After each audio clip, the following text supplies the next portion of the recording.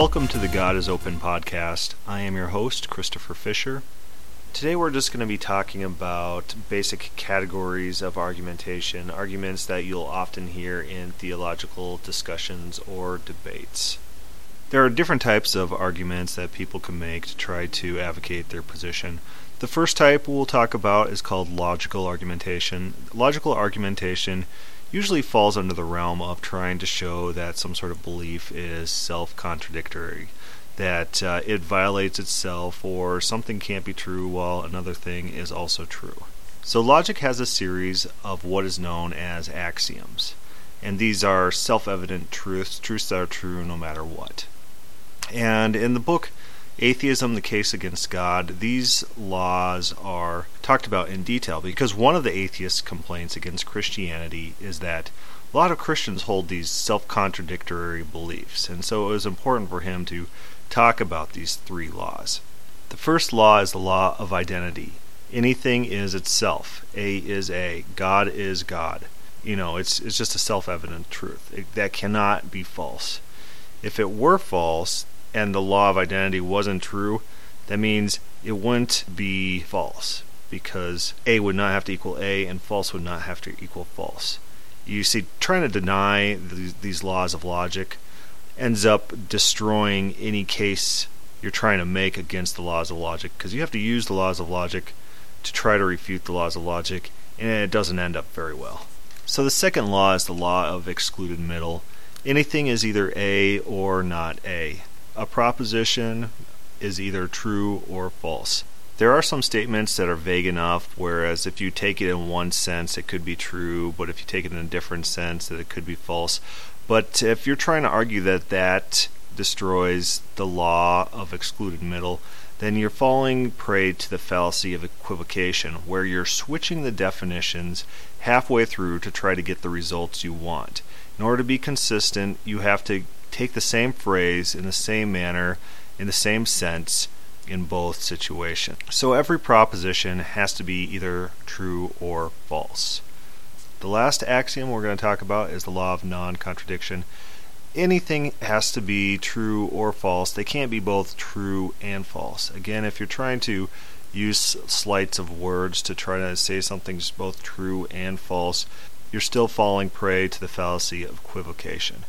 Equivocation is switching word definitions halfway through. If you're trying to change the sense of the word or the sense of the meaning. So any proposition, it can't be both true and false at the same time in the same sense. So it's important to understand logical arguments and how they work and how they operate.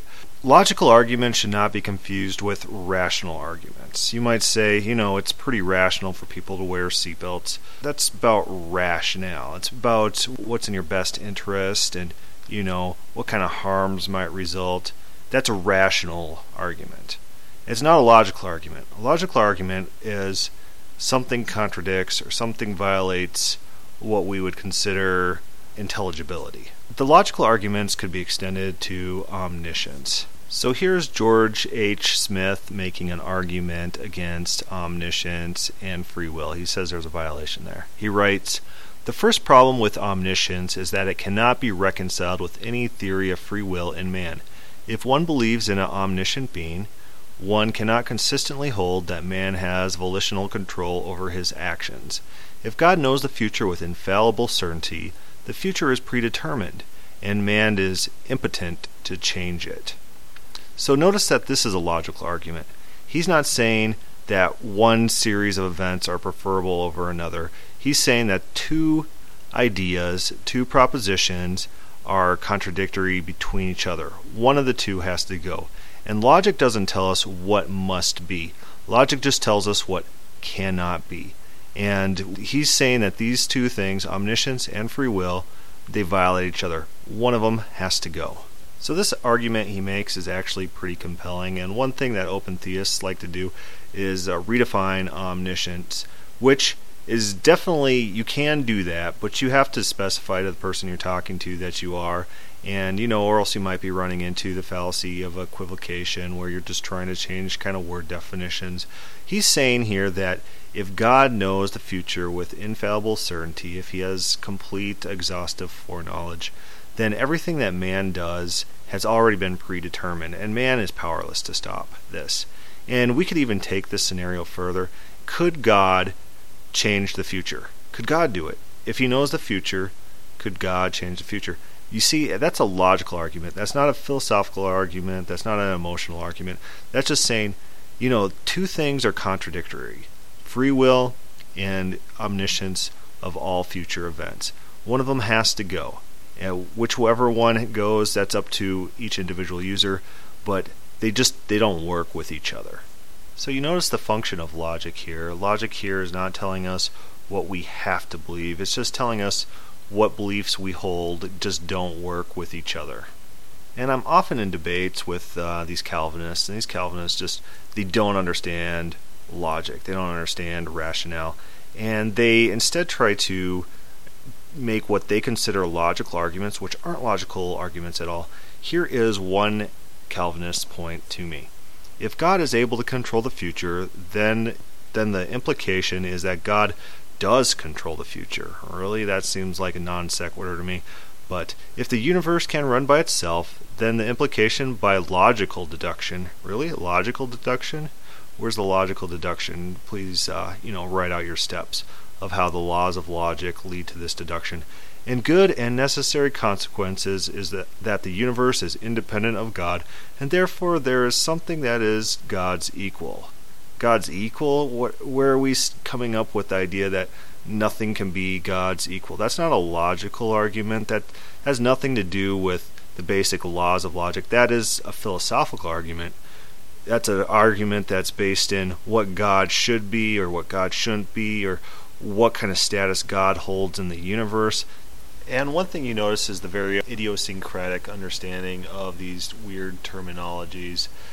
Equal with God, what does that mean? And that's a very philosophical point, a philosophically defined word in this person's theology, and they want to just impose it on reality as if it was true reality.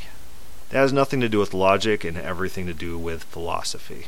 And notice all the weird assumptions that are going into his argument. If something's independent of God, then it's God's equal. What the heck are you talking about? How is that rational? How is that logical? And how is that philosophically true? It seems just like assumptions all around.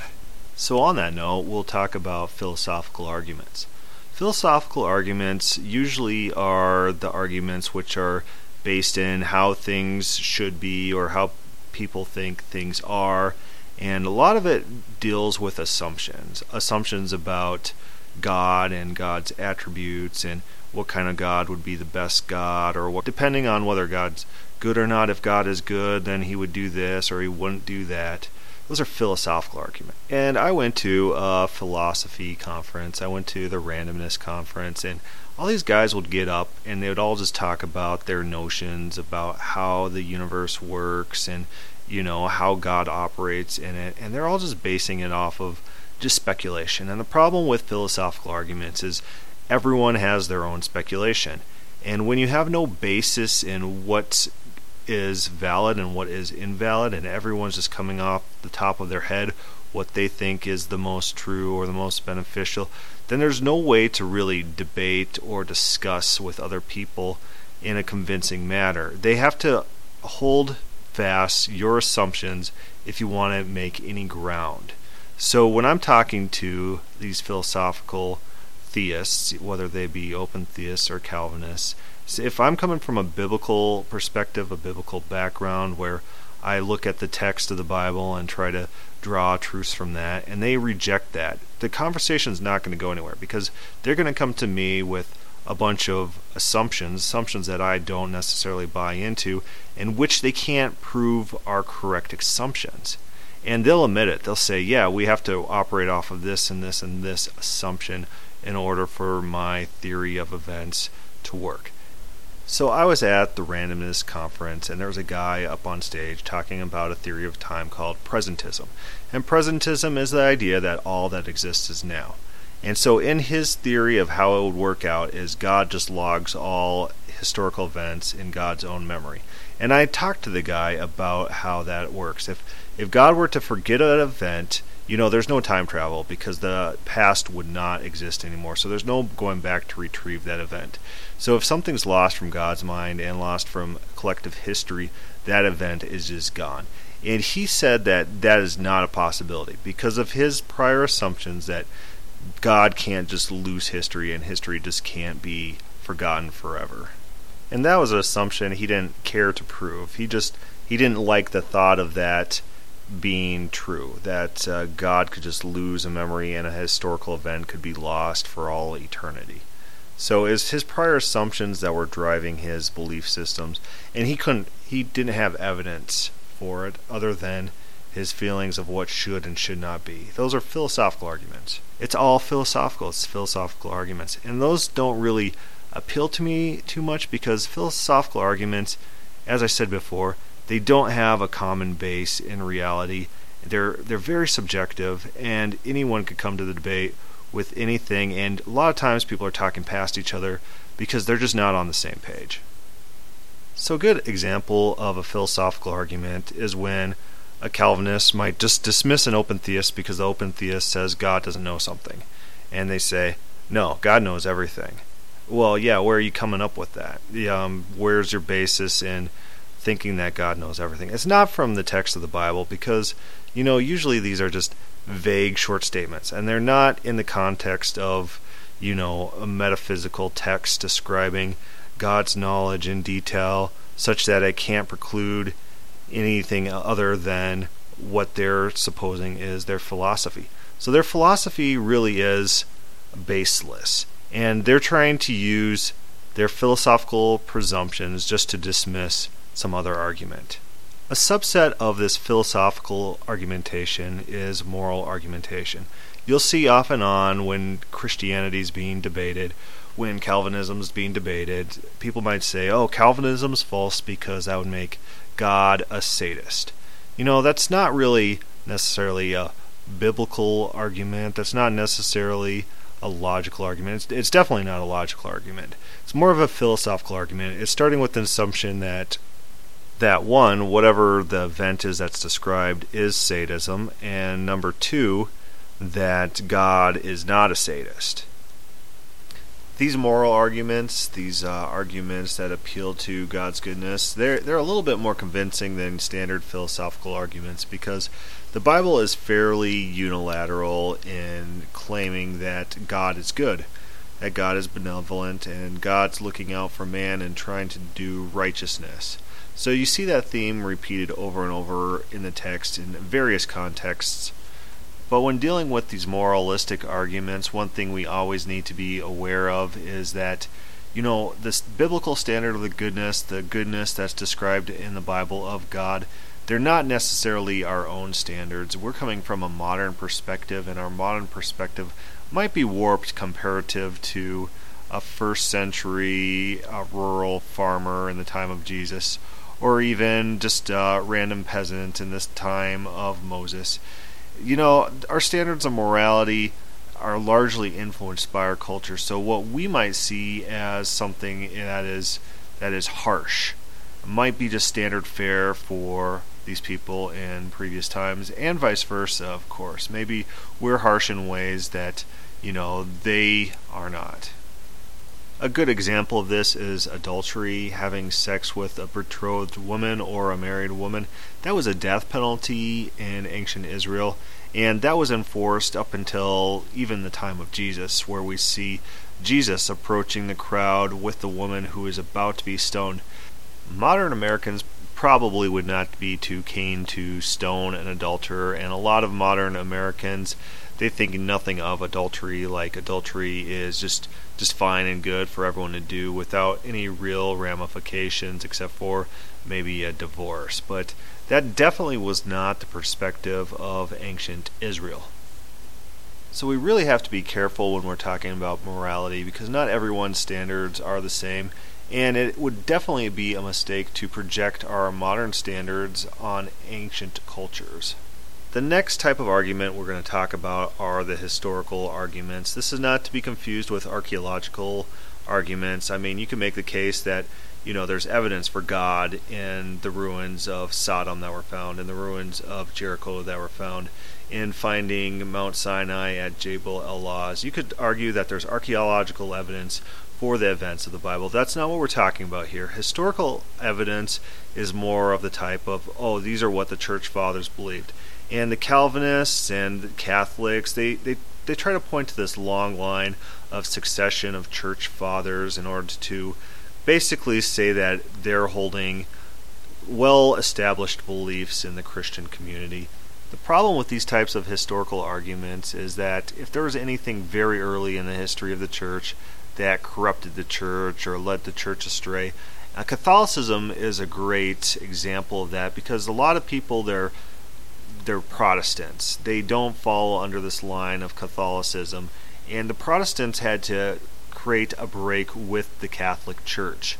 And so, if someone's going to claim history as proof for their beliefs, are they Catholic who are claiming this?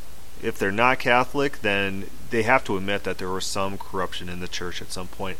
And the question is, when did that corruption happen and to what extent? And where open theists are on pretty solid grounds is that it's pretty easy to show that the church fathers, especially the ones coming out of the Gentile world, they were all steeped in Platonism. They were all obsessed with these concepts that were very popular at that time, and they're the ones who brought that into the church. And so showing that happened very early on, it basically eliminates all these historical arguments that open theism is a new movement, or Calvinism has deep roots that go all the way back to Augustine and before. None of that really matters if there is strong corruption before the time frame that we're talking about. And also, none of that matters if Paul, the apostles, and the other authors of the Bible, if they didn't buy into these classical attributes of God. And that's also able to be shown. The next type of arguments that are encountered often are these emotional arguments. If open theism is true, then we can't trust God because God can change, and we can't ever be assured of our salvation. You kind of get the same sense that these fall into the same category as philosophical arguments.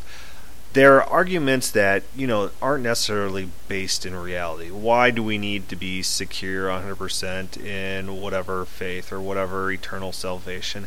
That's just trying to play on people's emotions. And trying to play on people's emotions, that's not like a rational argument. That's trying to get them to discard rational argumentation in favor of these gut reactions to what they may or may not think is a good or bad thing at that particular point in time. There's something in logic called the moralistic fallacy, and the moralistic fallacy is the fallacy that people adhere to when they try to base their ideas on what is real off of what they would like to be real. And so if someone doesn't like poverty and they see people like starving in Africa, and they say, that can't be true because, that would be a bad thing and all these people would be starving and that would be so terrible. And so then they just choose not to believe it. The problem comes when we figure out that our beliefs and our desires and what we want to be real has zero effect on what is actually real. It's not like the Matrix where you could will and unwill things into existence based on, what we kind of want at the time. No, that's a fallacy. We need to deal in reality rather than a made-up world. So emotional arguments, they're usually pretty terrible arguments unless you're trying to actually argue an emotional point.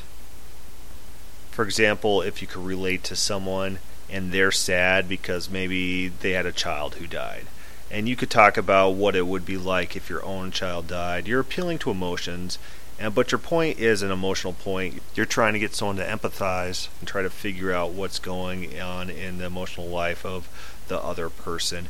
You'll see Old Testament prophets do this quite a lot. They'll say, look at what God had to endure, and look at all his emotions that he's feeling over having to endure all these things. And they kind of set up the scenarios and try to get people to actually think about how God is feeling based off of the actions of the people. And their purpose is to try to convince these people to change their ways. They're not trying to argue necessarily a factual point or trying to give someone head knowledge of the history. They're trying to affect an emotional change and affect a personal change in the lives of their hearers. The last type of argumentation we are going to talk about is textual argumentation. This is arguments that come directly from the text of the Bible. You turn to a text in the Bible, you read it, and you try to figure out what it's saying and who it's saying it to and how it's saying what it is saying and various possibilities in what it could be saying. That's textual analysis in the most basic sense. So Christina Hayes, she's a professor at Yale, and she really tries to look at what texts are trying to say. That's her focus. That's what she tries to get all her students into in order to analyze the text. And here is the clip from her about reading the Bible biblically, textually. You're going to study the text's language, its vocabulary, its structure, its style, all of the clues. Look at the immediate context, the larger context, the way vocabulary is used elsewhere in the Bible, similar vocabulary. Anything that might shed light on the passage's meaning or a character's motivation. And then you're going to weigh the evidence and present your reading. And as in an English class, you'll want to minimize any external assumptions that you bring to the text, anything that's not supported by the text. And often the text will be truly ambiguous, precisely because there are gaps of information or there are hints that pull in two different directions at times. That's part of the great artistry of the biblical text. That's what makes it so interpretable. And if that happens, then you may want to present various dueling interpretations, various plausible interpretations of the passage based on the evidence in the text and say, these sorts of things would lead one to suppose that this is going on. But on the other hand, these textual clues lead to the following, plausible interpretation of what's going on. You'll find that the task of interpretation is easier if you keep in mind the following point. Not all statements in the Bible are equal. When a story is being told, information conveyed by the narrator is reliable. Speech attributed to God is reliable. The words of individual characters are not necessarily reliable. Characters can be wrong, they can be misguided, they have limited perspective, and sometimes the narrator hints as much. But the voice of the narrator is privileged, and that's part of the game we play when we read works of literature. We accept facts that are established by the narrator as facts that guide our interpretation. So Christina Hayes, she offers a common sense way to read the Bible. You're looking at what's being said and who it's being said to, and who's speaking. Is it God speaking? Is it the narrator? Is it people in the text? And it's really interesting when Calvinists take the text of the Bible, and they'll often take the statement by an individual, like Samuel. In 1 Samuel 15, Samuel says, God does not change. Whereas God in the text says that God changes, and the narrator in the text says God changes. Samuel's the only one not. And so what the Calvinists are doing is they are reversing this common sense way of reading the Bible where God is always correct and the narrator's always correct, and they're elevating the words of a person. And you see it also when the prophet Balaam is talking, and Balaam's a false prophet that God coerces into prophesying on his behalf, and he also says God does not change, but he's a character in the text, and his words are elevated over Yahweh's own statements, Yahweh's statements in 1 Samuel 15, as well as countless other places in the Bible. God is often saying, I'm the God who repents. We have Jonah describing God's repentance, and this is right after the text says God repents, and he quotes Joel. And he says that one of God's primary attributes is God repents. And this is said in Joel by the narrator, but it's also said by Jonah, who's affirming what happens in the text. So using our reading comprehension skills, we understand that Jonah as a character truly understands Yahweh in the text. He truly understands his character, and he's able to even predict what God is going to do in certain circumstances due to his knowledge of God's character. So Jonah's correct. God repents. The text says he repents. The quote from Jonah is basically a copying of Joel 2:13. It says, Return to the Lord your God, for he is gracious and merciful, slow to anger and abounding in steadfast love, and he relents over disaster. So God's primary attribute, one of them, is that he repents. He thinks that he's going to perform disaster. He thinks that he's going to punish. But then he really repents and changes his mind. A huge assumption that the Calvinist types that they bring to the text of the Bible is that anytime they get these little off statements that, like Samuel says, God is not a man that he shouldn't repent, they believe he's speaking in some sort of highly metaphysical fashion, some sort of fashion above the comprehension of the normal people, where he's communicating some sort of metaphysics. And the text just doesn't support that at all. We don't see Samuel going into these deep metaphysical rants about, the various attributes and how they interplay. And a more natural reading would be that Samuel, when he says God is not a man that he should repent, that he's referring contextually to God repenting of making Saul king. So he's saying God is not going to repent of repenting of making Saul king. And that's how it bears out. Saul, he's sad that God repented of making him king, and he tries to convince Samuel otherwise, and that doesn't work. And that's when Samuel says that God's not going to repent, and God's not a man that he should repent. So the Calvinists want to try to make that a universal. The text just doesn't support that at all, especially in the context of both God and the narrator saying that God repents. It's just not warranted by the text at all. So 1 Samuel 15, that's a clear indication of Calvinists using their philosophy to override the text. They're using philosophical arguments to draw the narrative of the text into what they want the narrative of the text to be. A textual conclusion not supported by natural reading comprehension of the text. Yeah, you'll definitely find open theists using their philosophy to override the text in certain circumstances. There's this Christological view that's part of open theism that says that everything has to be interpreted in light of the cross. You have the Greg Boyd types of doing that. And when they read Revelation, the Revelation of John, the Apocalypse of John, they kind of see it as spiritual warfare instead of, an Armageddon against mankind. They say, no, people are not dying in this circumstance because, that would violate this Christological view. And that I see as primarily a rejection of Jewish eschatology and just the way Revelation was written, where there's going to be like a third of mankind getting killed, and there'd be blood up to a horse's bridle. It's just really not supported by the text. N.T. Wright's another person who tries to take Revelation and try to make it, this kind of spiritual warfare rather than, an actual apocalypse against mankind. But if you go back and you read Jewish eschatology, that's not what the day of the Lord is supposed to be. The day of the Lord is like a judgment against mankind, and especially in Old Testament eschatology, you really don't get any like spiritual warfare sense from those texts. It's all about the here and now and people being judged for their actions on earth, human beings. So open theists, they could fall prey to using their philosophy to override the text. That's just something we need to be careful about. It's not bad if people understand that that's what they're doing. And some people understand that, and they say, the Old Testament, they just weren't as enlightened as we are in today's world, in today's sense. And so they didn't have the clearest picture of the text, And so in that fashion, the philosophically based people, they say the Old Testament text or certain texts that they just don't quite like. They say it's not as relevant to biblical theology as certain people would like to make it. And, that's valid, but that's not textual. That's not a textual argument. And it's just dismissing the text of the Bible in favor of philosophy, which we have discussed and which is very speculative in nature. So they could be right, they could be wrong. There's no way to prove it. It's just based on their philosophical assumptions. So in today's episode, we talked about various arguments that can be made. We talked about logical arguments. We talked about moral arguments. We talked about even rational arguments. We talked about historical arguments and archaeological arguments and biblical arguments.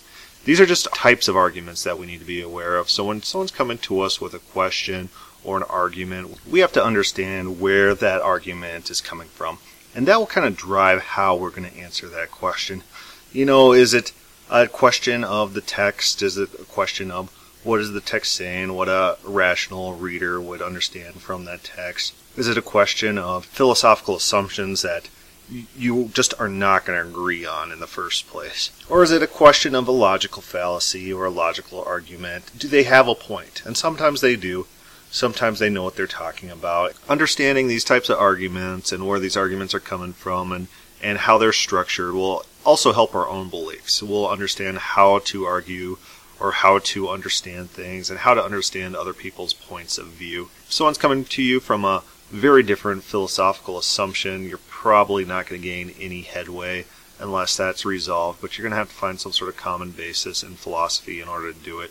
Reading comprehension's a lot easier because, the text doesn't have unlimited leeway, especially when, normal readers can be consulted about text to try to figure out what's going on. There is a standard of common sense that prevails even against irrational positions on the text. And so that's one of the reasons I like to stick with the biblical arguments. They're a lot easier to make. It's a lot easier to look at where people are coming from rather than forming your own philosophical system to impose upon the Bible. I hope you liked today's podcast. If you have any questions or comments, feel free to put them on the God is Open webpage or start a thread on our God is Open Facebook companion page for the podcast. Thank you for listening.